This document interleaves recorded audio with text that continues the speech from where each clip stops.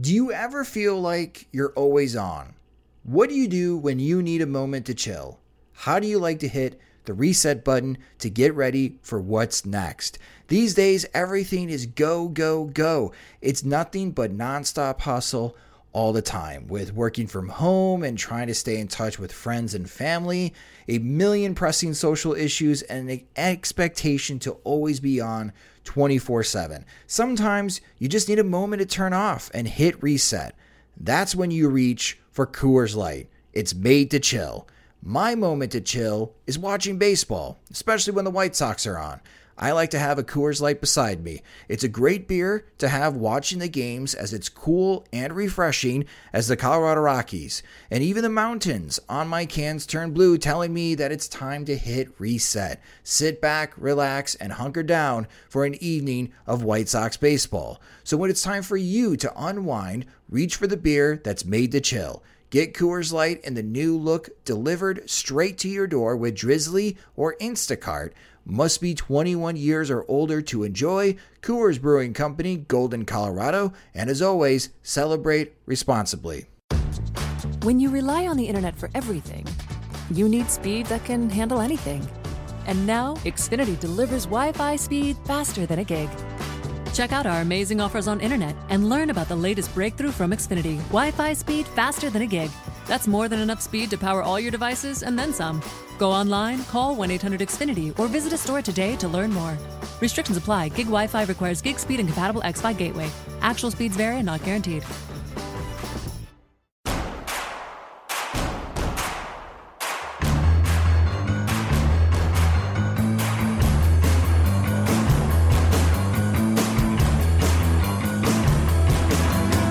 From your favorite source for Chicago White Sox talk, delivering news, interviews, analysis, and more. This is the Sox Machine Podcast with your hosts, Jim Margalus and Josh Nelson. Thanks, Rob, and welcome to Sox Machine Live. I'm your host, Josh Nelson, and it's Wednesday night, May 29th, as the Chicago White Sox just wrapped up their series against the Kansas City Royals, and it was a fun time for the White Sox as they swept the Royals. And now they have a 4-game series against the Cleveland Indians to look forward to this weekend, as the White Sox are now 26-29, a good way to bounce back from the trouncing that they had in Minneapolis this past weekend. There's a lot to discuss on this show, so let's get to it. Joining me is the managing editor of SoxMachine.com. It's Jim Margalus. And hello, Jim.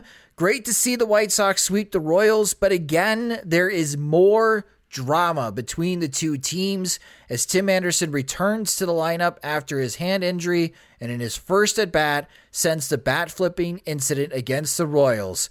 He gets hit in the head. Do you think it was intentional? I do not. It was a changeup, and I'm reading the tweets coming in after the game, and Renteria agreed that it wasn't intentional. There was a changeup, and he seemed to harbor no ill will.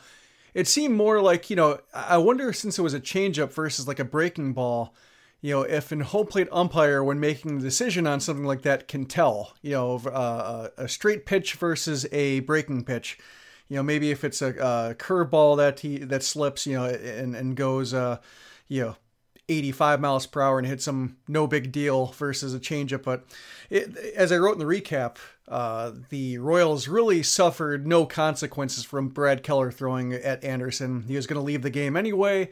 They arranged it so his missed start timed up with an off day, and so they could rearrange the rotation. So they were not inconvenienced at all. So I think, if nothing else, Mark Carlson really took it in his hands to at least have the Royals feel some kind of inconvenience for hitting Anderson the first time. Is that fair, though? I'm going to play devil's advocate for a moment.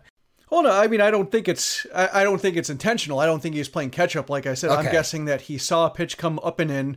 It was a straight pitch, not a breaking pitch. He might not have, based on how close it came to, hitting, solid contact with head, he might not have registered the radar gun reading or even kind of calculated in his head how fast it was coming in. He just thought something needed to be done based on what had happened entering the game, and he made the quick decision to do so. I think, to his credit, he gave Martin Maldonado and Ned Yost a lot of leeway in arguing their case. They were up in his face. They were screaming at him. He could have easily, I think under other circumstances, he could have easily given them the heave-ho, and maybe nobody would have thought twice about it, but he let them vent, and I thought, maybe that's not quite, making up for it, when it comes to the Royals side, but, based on, I guess what had happened entering the game and how close it came to being, a pitch that could have done damage, I guess that's what he thought was proper. Is it the right decision? No. But maybe I would say it was not the right decision in terms of like Glenn Sparkman, like, his pitch, he wasn't responsible for what Keller did. The pitch slipped on a changeup. So individually it wasn't fair. Given the way Anderson was staring him down, and given what could have maybe happened if Lopez came out and went firing, maybe it was like, I guess to look at it in a utilitarian way, maybe it was ultimately a good decision to decrease the tensions of the game overall, because maybe Lopez comes out the next inning, throws a purpose pitch, and then it's, bench is clear all over again. So, maybe that's one way I can understand that it was the right call, but I think individually it was unfair to Sparkman. Maybe it was, ultimately it did more good than harm overall, but it's hard to know. And as you mentioned, the Kansas City Royals have no leeway, maybe for the rest of the season. And there's 10 games left, Jim, between the White Sox and Royals. Should we expect more bad blood this season between these two teams? I don't think so. I mean, based on the way Carlson handled it, that's the other thing too, is maybe, with so many games left, that sending a message that, what Keller did was unacceptable, and that they're watching, that they're under the microscope now, maybe that keeps the Royals from acting stupid. And then I would think if the Royals don't act stupid, then the White Sox won't retaliate, because the White Sox tend not to, engage in justice like that, unless they're getting, pounded inside and getting hit and hands broken and everything like that, and the umpires won't issue a warning. So that's my guess. And maybe, even looking even further, maybe that's what the ejection serves. Because there's a lot of people in Kansas City tomorrow on the Kansas City morning sports shows are going to say the inning before Ronaldo Lopez sent Hunter Dozier to the ground. Yeah, but with the pitch that went way inside. Yeah, there's no history there, and Lopez's command was off. He was missing up early in the game. He was getting under his pitches. That's what tends to happen when he misses. Usually not that close, but without the history, you can't really say anything about that. Just that it was a pitch that missed. When you drill Anderson and do it to inflict harm, to send a message, then you've lost the benefit of the doubt, and that's, I think, what comes into play there. Okay, sure. And I guess I'm playing devil's advocate here. No, it's worth doing. But if you're a Royals fan and you see what Lopez did, okay, is Lopez trying to get revenge for Tim Anderson? Even though you're in the third game of this series and there was ample time for somebody else in the two previous games of this series to do so. I'm trying to look at it from the Chicago point of view. I was really worried at first because, man, if you're trying to send a message to Tim Anderson, going by his head is total bullcrap. And it's a Bush League move, and I wouldn't put it past Ned Yost because he's just one of those old school type of baseball guys. But looking at a Kansas City point of view and what they're going to say during their sports talk radio shows, they're going to point to the previous inning in which Lopez sent Dozier to the ground. Yeah, well, like I said, they came out ahead of the last I guess some brawl or whatever. It was they came out ahead. Brawl, but they won the game. Out ahead. You're right. Brad Keller barely got a slap on the wrist, if anything. Yeah, Tim Anderson missed more games in when you really consider it. Anderson missed more games than Keller did for getting hit by Keller. It's one of the stupidest things about this season. We're going to get to another stupid thing in a moment during this show, Monday's weather. But I'm wondering on how Major League Baseball is going to handle it. I don't think this bad blood is over. I wonder if something is going to happen in Kansas City. I would say it's over for now. Should nothing happen, should there be no dramatic turns or no bat flips. Or I would say that Anderson basically, after you take a pitch, and you come through the winning double, like you can rub it in a bit. That's his right. Now, if they keep throwing at him, then I think the Royals might. But if other umpires follow the lead of Mark Carlson and are so quick to pull the trigger on an ejection without a warning, it just seems like it would be counterproductive. It's always counterproductive to throw at a guy, put a guy on base. But I think it would be more so like, if they're racking up more and more suspensions, if Ned Yost is getting suspended, if Keller is getting suspended for 10 games instead of 5 for being a repeat incident and so forth. I think there's only so many ways the Royals can go from here, before they're really, earning a terrible reputation and costing themselves some serious games and money. So I'm inclined to think that's possible, should Anderson come through with a big hit, but I don't think anybody else in the White Sox will do it. So it's mainly up to Anderson. And I think, given how Carlson protected him, with the ejection, I think that the Royals know that they're being watched with how they pitch him. So I could see the tension being there, but I could also see like this being clear enough to where it might bubble up here and there, but nothing that, results in benches clearing again. I'm looking forward to the reception that Tim Anderson gets in Kansas City. Yeah. I mean, I could see him getting booed. With the whatever crowd shows up. Yeah, I mean, there's going to be maybe 7,000 people in the stands because the Royals are in last place, but we'll see. I don't think this is over. I mean, there's been bad blood between the Royals and White Sox for a while. And as I mentioned, there are 10 games left in this season between these two teams. I guess from what we have seen, I mean, this goes all the way to the captains of attitude, right, of the 2016 season and what Samardzija and Sale and that whole brouhaha. Are the White Sox and Royals, if you had to pick the top 3 rivals, the top 3 chief rivals of the Chicago White Sox, are the Kansas City Royals in that top 3? Yeah, I would say so. The Twins they haven't really been on the same wavelength as the Twins and the Tigers. Yeah, I think the Tigers and Twins are on the same level right now, and the Indians have just been too good for it to matter. So I think the Royals I would say the Royals are there right now. I think the captains of attitude that, given that they're both gone and that there's been so much roster turnover on both teams since then, that might be more of a low hum at this point. But yeah, I can see, reason to think that something might bubble up, but I just don't know if circumstances will allow it, because I don't think the White Sox have any real instigators to pick it up if Anderson's not the one starting it. Well, it was sweet justice. Yeah. As Tim Anderson, as Jim mentioned, delivered the game-winning hit with the RBI double in the 8th inning, scoring James McCann, who also had a double and ran as fast as he could to get to second base. Difference between 70 grade speed and 30 grade speed. Well, he didn't run out of the box. Oh, he didn't? No, he thought it was gone? He kind of jogged out of the box thinking he got it all, and that's the kind of selective benching, which is why when Rick Renteria handled those benchings, it's like you can't really do that too many times, because otherwise it throws the other ones into starker relief. And he almost got caught lollygagging a bit. Yeah, well, he's a catcher.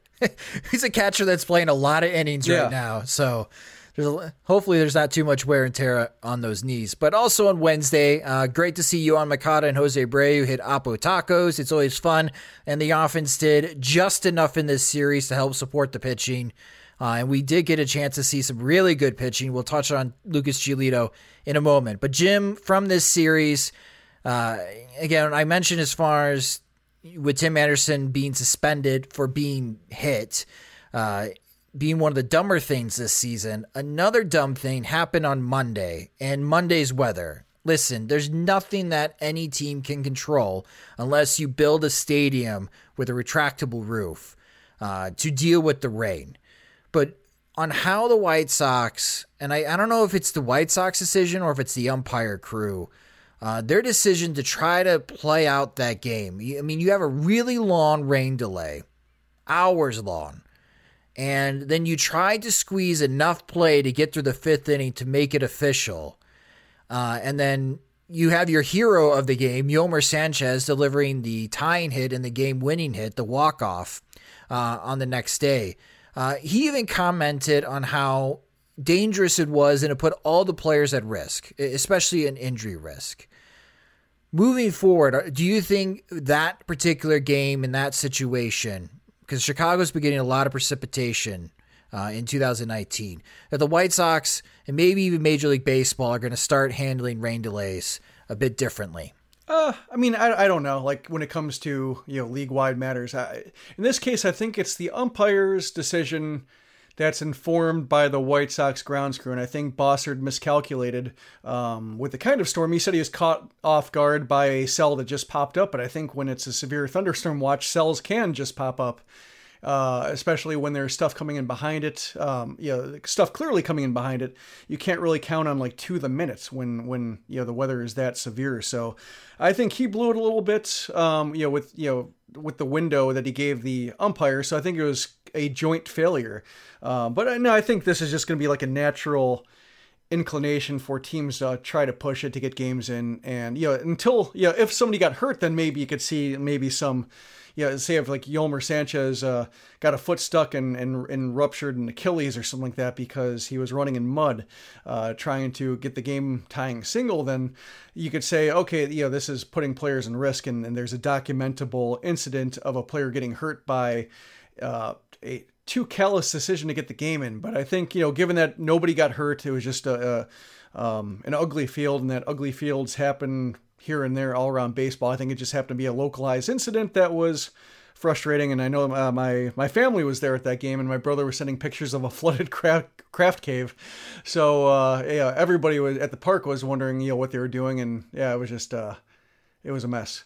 Yeah. I mean, you got fans that you're putting at risk, right? I guess if you're at a stadium, there's plenty of places, and with the way that Guaranteed Rate Field is that if there was severe thunderstorm and people had to find shelter, there's plenty of shelter to find at Guaranteed Rate Field.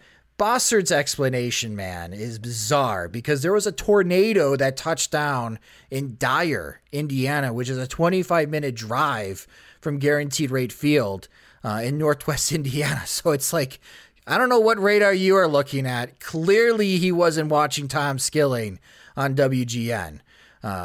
So I just found Monday's weather situation really dumb. But, it worked out for the White Sox. They end up winning that game, and they won Tuesday's game thanks to Lucas Giolito's great start. But before Giolito's great start, Reynaldo Lopez. As you mentioned, Jim, he's a bit wild and inconsistent. But on Wednesday, Rick Renteria had him throw 118 pitches. Yeah. And this is coming after Carlos Rodon just went on the NBC Sports podcast with Chuck Garfien. And Rodon admitted in a very open conversation that his elbow started to hurt when he approached 75 pitches. So here, Renteria, in my opinion, pulls a Robin Ventura, and he's just keeping the starter out there for unnecessary pitches and unnecessary wear and tear. But do you see a reason for Lopez to try and tough it out in the sixth inning? No, I mean, I guess the reason would be the 2 games in one day before, the 1.5 games the day before, trying to get an extra out and trying to get the bullpen on, full clean innings instead of having to come in and sit and get back up. That's really, the one explanation, which, kind of makes sense a little bit, but not enough to cover like 15 pitches and 2 batters, especially like the top of the Royals order, facing them a 4th time when his stuff is clearly on the wane. It was funny because I watch games on MLB TV, so oftentimes I'm like a pitch or 2 behind. In this case, I think I happened to rewind to watch something and didn't like speed back up. So I was like a full batter behind, I think, or at least, 3 or 4 pitches. And so I saw people saying like, I can't believe they're leaving him in. And I thought that was like, the batter I was watching. It turns out I was like, oh, they're talking about that batter they left him in for. Yeah. It was, so I was behind on just how surreal it was. And I guess this is something we haven't seen much from Renteria, partially because his starters have been so bad since he's been managing the team that there haven't been many situations where you'd want to see it. Usually, maybe Lucas Giolito had a start where he gave up 5 runs in the first inning and then, hung around through 5. But in a lot of cases, when the starters are up to 100 pitches, they've basically given Renteria what they can, and the the hook is pretty clear. This is one of the few times I can remember where Renteria did, pull Robin Ventura and hang with a pitcher, 2 batters too long. And I'm hoping just because the day and a half before, whatever, that was an isolated case, and then seeing the way Kelvin Herrera pitched, pitched and fielded and kind of just manned his position overall.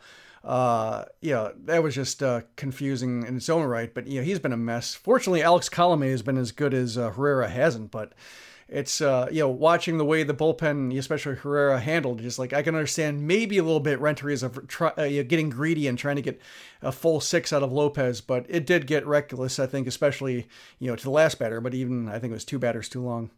Well, it's a whole organizational thing right now. When it comes to pitching injuries, they have to be more aware of this. Yeah, I have to listen to that podcast. I have a bookmark. I'm going to listen to it either tonight or tomorrow morning. Haven't got a chance yet, but I'm curious whether. And part of it with Rodon is given how many injuries he suffered, whether that's specifically Rodon or a usage case, hard to say. But yeah, it's as you mentioned, the timing certainly isn't great. No, it's not, especially in light of everything that's been going on for the White Sox and their pitchers. And you got Rick Hahn's Q&A with friend of the podcast, James Fegan of The Athletic, wondering, one day we'll not have all these injuries and guys' elbows blow up. Well, Rick, when you got your young starting pitcher trying to tough it out of a 6th inning when he had a 6-run lead and now he's got 118 pitches in him, that's how guys get hurt. So I don't know. It's head shaking and bizarre. Yeah. Fortunately, a lot of off days coming up. So yeah, there you go. Positive. Yeah. Speaking of positive, let's talk about the good news. As it seems with every podcast that we record, we got to talk about 5 minutes of Lucas Giolito.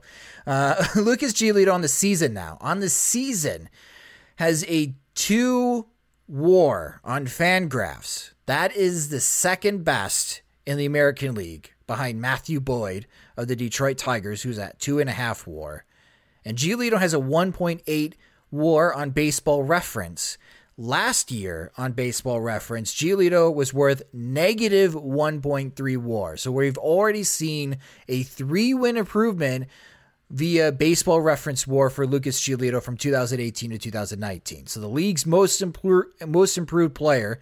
I think he showed off a new skill in his last start, Jim, being able to shake off a poor start to a game after giving up a 3-run homer to Alex Gordon in the first inning. Was there any particular adjustment you saw Giolito go through in his last start to last into the 8th inning? Well, given the way it started and the doubleheader starting at 6:40, and supposedly he didn't know that the game was starting at 6:40, it just might have been. How does that happen? I don't know. I really don't know, especially since we knew it was at 6:40, and Renteria said that Renteria called Giolito knucklehead and said that he'd been told. So I don't quite know. Is everybody in the bullpen just waiting for him, or I don't quite get that. So maybe that was really the reason, was that he was behind his preparation and it took a few batters to find a groove, or maybe he needed the homer was like smelling salts to get him back on track. But no, after that happened, it was just mainly what he'd been showing, just really good fastball command, really just pumping the fastball up in the zone, at the top of the zone, just above the top of the zone, making it too hard for the Royals to lay off multiple pitches. Occasionally they could lay off one, but then you just go back up there and they couldn't do it twice in a row. Or if they did do it twice in a row, then he came back with a changeup low, and that was that was death. So it seems like just he's really making it simple on himself by getting ahead, using his fastball to do a lot of the heavy lifting, and then just the changeup to finish him off. And in this case, 26 swinging strikes and 14 were fastballs. We've seen a lot of cases where the fastball sets it up and the changeup puts it away, but the fastball was his put away pitch, and that even makes it simpler for him. Leury Garcia had a really good series. In the 2 games he played, he both had 3 hits. He went 6 for 8. He also made a very nice catch. He made multiple nice catches in center field, tracking the ball well and catching them by the wall, but he robbed a home run. Little Leury Garcia pulling an Adam Engel and robbed Jorge Soler of a home run. He pulled an Adam Engel and a Melky Cabrera. He did. Because there's the home run robbery and then the trolling. Yes. Any reason for him other than health and preserving his hamstrings that he pulled 3 times last year? Any reason for Garcia not to play center field every game? Not really. before this series, like seemed to be getting in a little bit of a funk where he was swinging over a lot of breaking balls low and in, like they were just kept giving him the pitch and he couldn't lay off. And I think sometimes, he's so aggressive that sometimes he can just get into where swing mode locks on and he can't disengage and he'll get in a bad counts and just have these ugly at bats. And, maybe that's when he might need a breather or something like that. And maybe part of it was the jolt that he took in the wall too, that kind of threw him off. When he ran to the wall in Toronto, maybe that shook him up a little bit and threw him off his game. But no, based on the outfield depth right now and the way Charlie Tilson plays outfield, he's a better outfielder than Charlie Tilson. So as long as he's producing and he seems to, be providing a lot of energy, I don't really, he's not the most typical leadoff hitter, but I kind of like him up there just because it seems like he has no fear. He doesn't really think think of who's pitching him. He just has an idea of what he can do with certain pitches. Like he'll take outside pitches left field. He'll pull, breaking pitches through the right side. It seems like at least he does, he does with his swing what the pitch asks him to. And sometimes it ends up in a first pitch pop-up and it's really unideal leadoff work. But I think given the few options that they have there and given that Moncada's having a bit of a strikeout binge again, he's probably the best choice for it given this roster. And, I don't mind watching him hit. So, given the other leadoff options, that probably makes him the most qualified. I know we don't really regard in a very good light a batting average. It can be an empty metric, but he's batting .293. And his BABIP and the way that he swings, and as you mentioned, Jim, that he sprays the ball all over the field, Luis Garcia could be a 300 hitter. Yeah, a little bit of luck, and yeah. And I think batting average is, I think now with strikeouts being so prevalent, that I think batting average is getting a little bit of respect back, just because it does mean something. Yeah, he doesn't walk. So in order for Luis Garcia to have a decent on-base percentage, he needs to have a high batting average. But here he is. I mean, he has his potential. That whole trade when the White Sox acquired Luis Garcia, I just thought that was a roster or money dump when they sent Alex Rios over to Texas. But, Luis Garcia has given the White Sox some value. And I don't know. He's starting to grow on me here. And his improvement, being a switch hitter who really didn't have much in the way of like a repeatable swing and ability to barrel the ball. His improvement over the years, I think, that you can give Todd Steverson some credit for that. You can give Garcia credit for that, and I think you can also apply that to other switch hitters like Moncada. Moncada's made some strides with his contact, and the strikeouts are bunching up on him again. But I think it's probably going to be a multi-year project for Moncada to get a strikeout rate all the way down to where he wants it to be. And I think Garcia is a good guy to keep in mind when assessing that. Well, that does it for the recap of the White Sox Royals series. Again, the White Sox are 26-29 on the season. So good start so far for the White Sox in this upcoming rebuild year, of course. We thought this team was a 70-win team, and right now they're projected at that because of what's going to be coming up in mid-June to end of July. Really nasty part of the schedule, but it's fun while the White Sox are winning, and maybe they'll continue winning or their winning ways into this weekend as the Cleveland Indians come into town. But before we preview that series, a quick word from our sponsor, SeatGeek.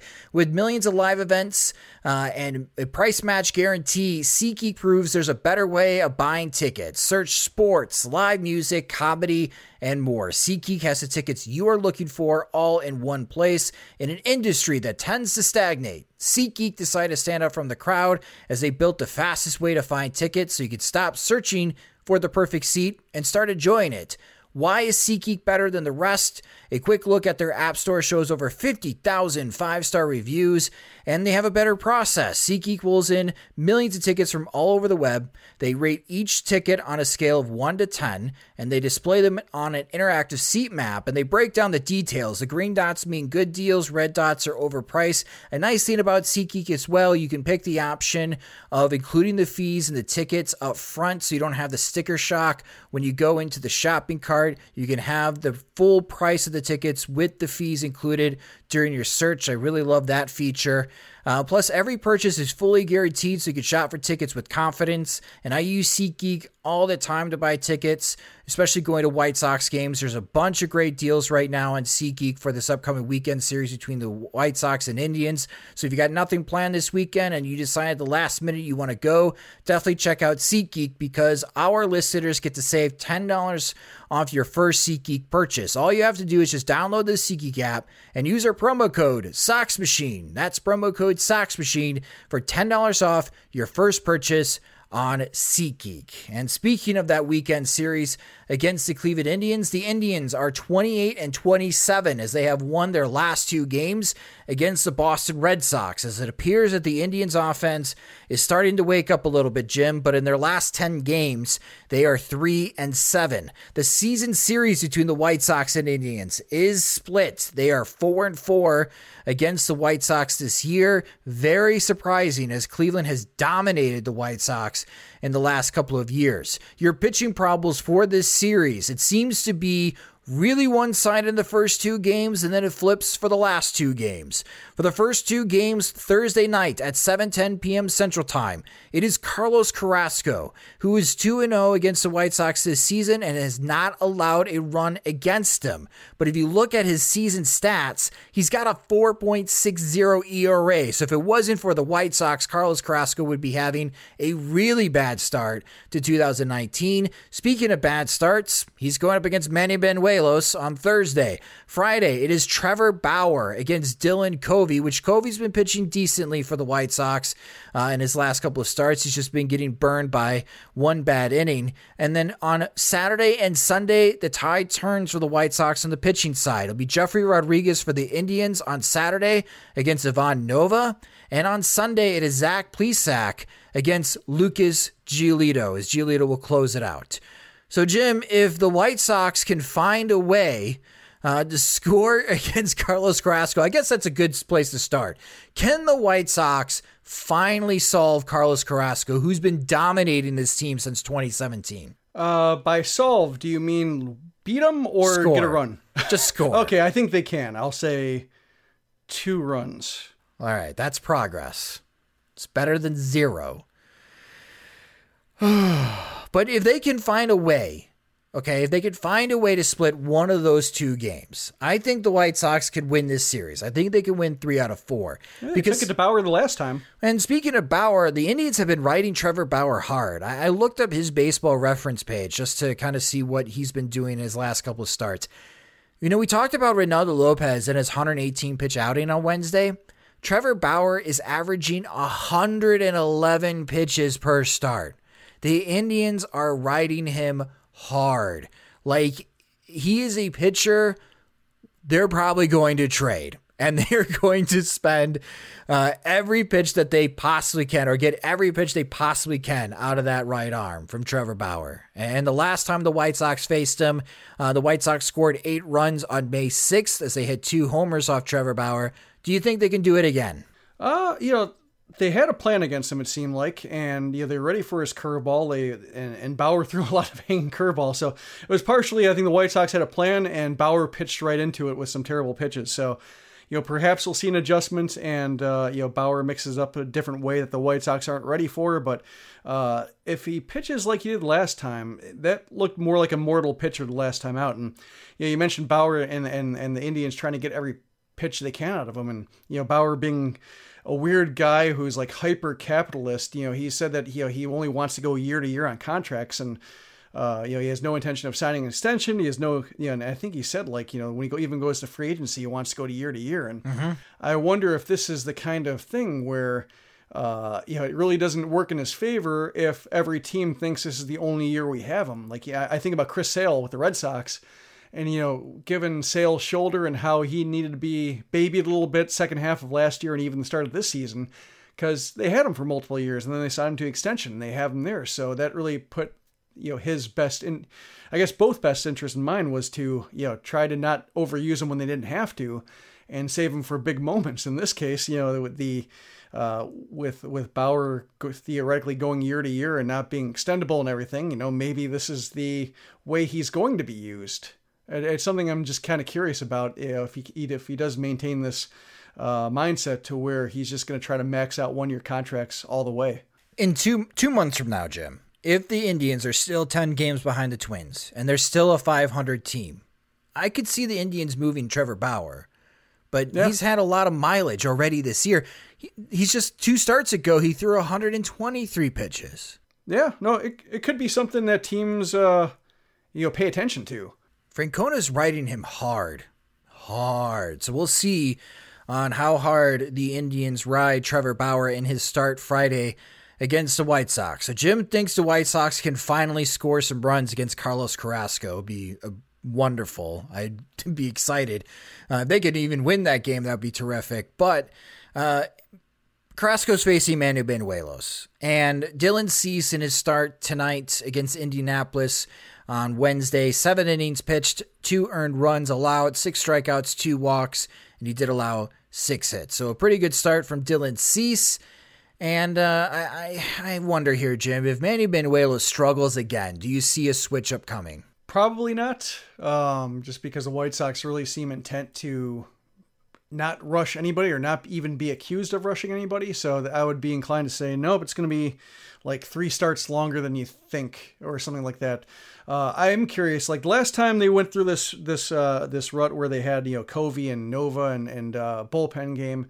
And I thought like something's going to blow, this is going to be something, they're going to have a terrible start, one of these 3 and just going to have way too many innings for the bullpen to make up. And they're going to really have to reconsider it. And they were able to sneak through it without issue. And so with all these off days coming in June, this is really the last test. But, with the Yankees, they're using the opener now because they have, I think, 3 healthy starters. So they've had to scramble for openers. And I think they're, with the opener they're using, they're 3-0 when they go with them.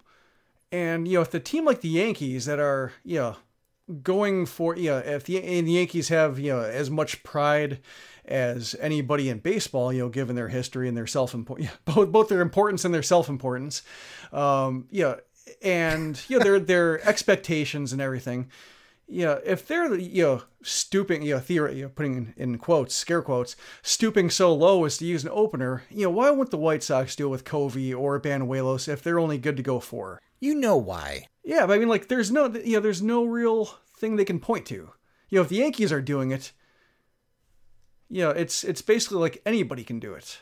Just be happy, Jim, that they're using advanced metrics and they are adopting to some of the high-speed cameras. I'm with you, man. I'm with you. But after reading Rick Hahn's Q&A with James Fegan on The Athletic, it seems like the White Sox they think they're in a really good spot with how they are approaching the game. And they don't feel like they're behind the curve. All right. I think they're wrong, and I'm with you.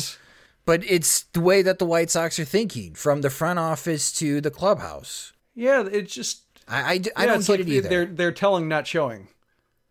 Like, there's no way for us to know. It's okay to be creative. Or a copycat. Being innovative. Yeah, sure. Even like whether they think they're copycat, like just doing, trying something that has worked for other teams. I mean, that's kind of what they're doing with their overall approach. I think, they're not breaking any new ground with their player development and so forth. So, everything's copycat. But yeah, in this case, like you have Covey and Banuelos would seem to be screaming for a little bit of help, getting through a top of the order the first time or setting up handedness in their favor.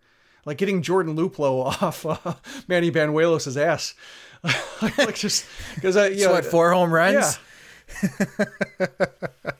Use a little bit of help. Well, is there anything else that you're going to be paying attention to in this series? No, just, the usual, Eloy Jimenez and, seeing if he can get on track. He seems to have some good at-bats and seems to be recognizing pitches and then gets himself out, so he's still fighting it. And Moncada's had, the homer was nice. He'd been 16 games without one, so that helped, and Anderson's back in the lineup. So, no, more just seeing how they stack up against a team that is... the Indians did play better against the Red Sox, but they're kind of on the ropes. And if the White Sox managed to win the series while the Twins had a good weekend, that could be the kind of, not that it's like a must win for Cleveland, but at the same time, like if they're somehow 11 games back at the end of this weekend, then, that makes it a lot harder for them. And it would be fun to see the White Sox make it hard on Cleveland. Looking at the weather, there's a 91% chance of rain in Chicago Saturday afternoon. So pay attention to the weather if you're going to be heading to the weekend series between the White Sox and Indians, and we'll be recapping that series on Monday's Sox Machine podcast. As this show, the Sox Machine Live, that will do it for this episode. But a couple of things for Monday. We've got a lot of content coming your guys' way regarding the Major League Baseball draft over the next couple of days. So if you're really interested on what could possibly happen for the Chicago White Sox in the Major League Baseball draft, there's going to be a draft profile for Adley Rutschman. I don't want to get you guys hopes up too high, but there is an outside chance that Adley Rutschman could drop to the White Sox 3rd overall, which would be a borderline miracle, but we've seen it before in the past, so that's coming. You'll be able to even make your own picks. We're going to have a Sox Machine 2019 Major League Baseball draft pick'em, where you will pick what teams go with as far as their selections, and those that do the best job with their guesses get to win some prizes from us. So very exciting. We'll also have the Sox Machine Draft Show. This is our 4th year doing this, as we'll be streaming live starting at 5:30 p.m. Central Time on Monday, previewing the Major League Baseball draft and providing live analysis up to the White Sox first round pick 3. Joining me again will be Jimmy Osborne from Sox Machine and our friends over at Future Sox, James Fox and Brian Billick will be with us. And again, you can listen to that stream either on SoxMachine.com or here on Mixler.com/SoxMachine. And for Monday's show, our guest is going to be Eric Longenhagen from Fangraphs, who will provide us the latest that he is hearing about as far as the rumors, not just for the White Sox with the 3rd pick, but also their 2nd round pick, and maybe on how the White Sox are approaching a new way coming up to this 2000 Major League Baseball draft. They may go prep heavy early, which would be a breath of fresh air for the White Sox. So if you have questions for Eric and you support us on Patreon, make sure to get your questions in and we'll get those asked to Eric, and you'll be able to listen to those on Monday's show. If you don't support us on Patreon, go to patreon.com/SoxMachine. You get extra content, not just from the podcast, but you also get extra written content as well. And you can help support the show and site by signing up at patreon.com/SoxMachine. And again, like I said, this concludes our episode of Sox Machine Live. Thank you guys so much for listening on the live stream at Mixler.com/Sox Machine. If you just discovered the Sox Machine podcast, you can subscribe to the show via iTunes, Spotify, Google Podcasts, and audioboom.com/Sox Machine. Sox Machine Live is a production of SoxMachine.com, your home for all things Chicago White Sox baseball. Alongside Jim Margulis, I'm Josh Nelson. Thanks for listening.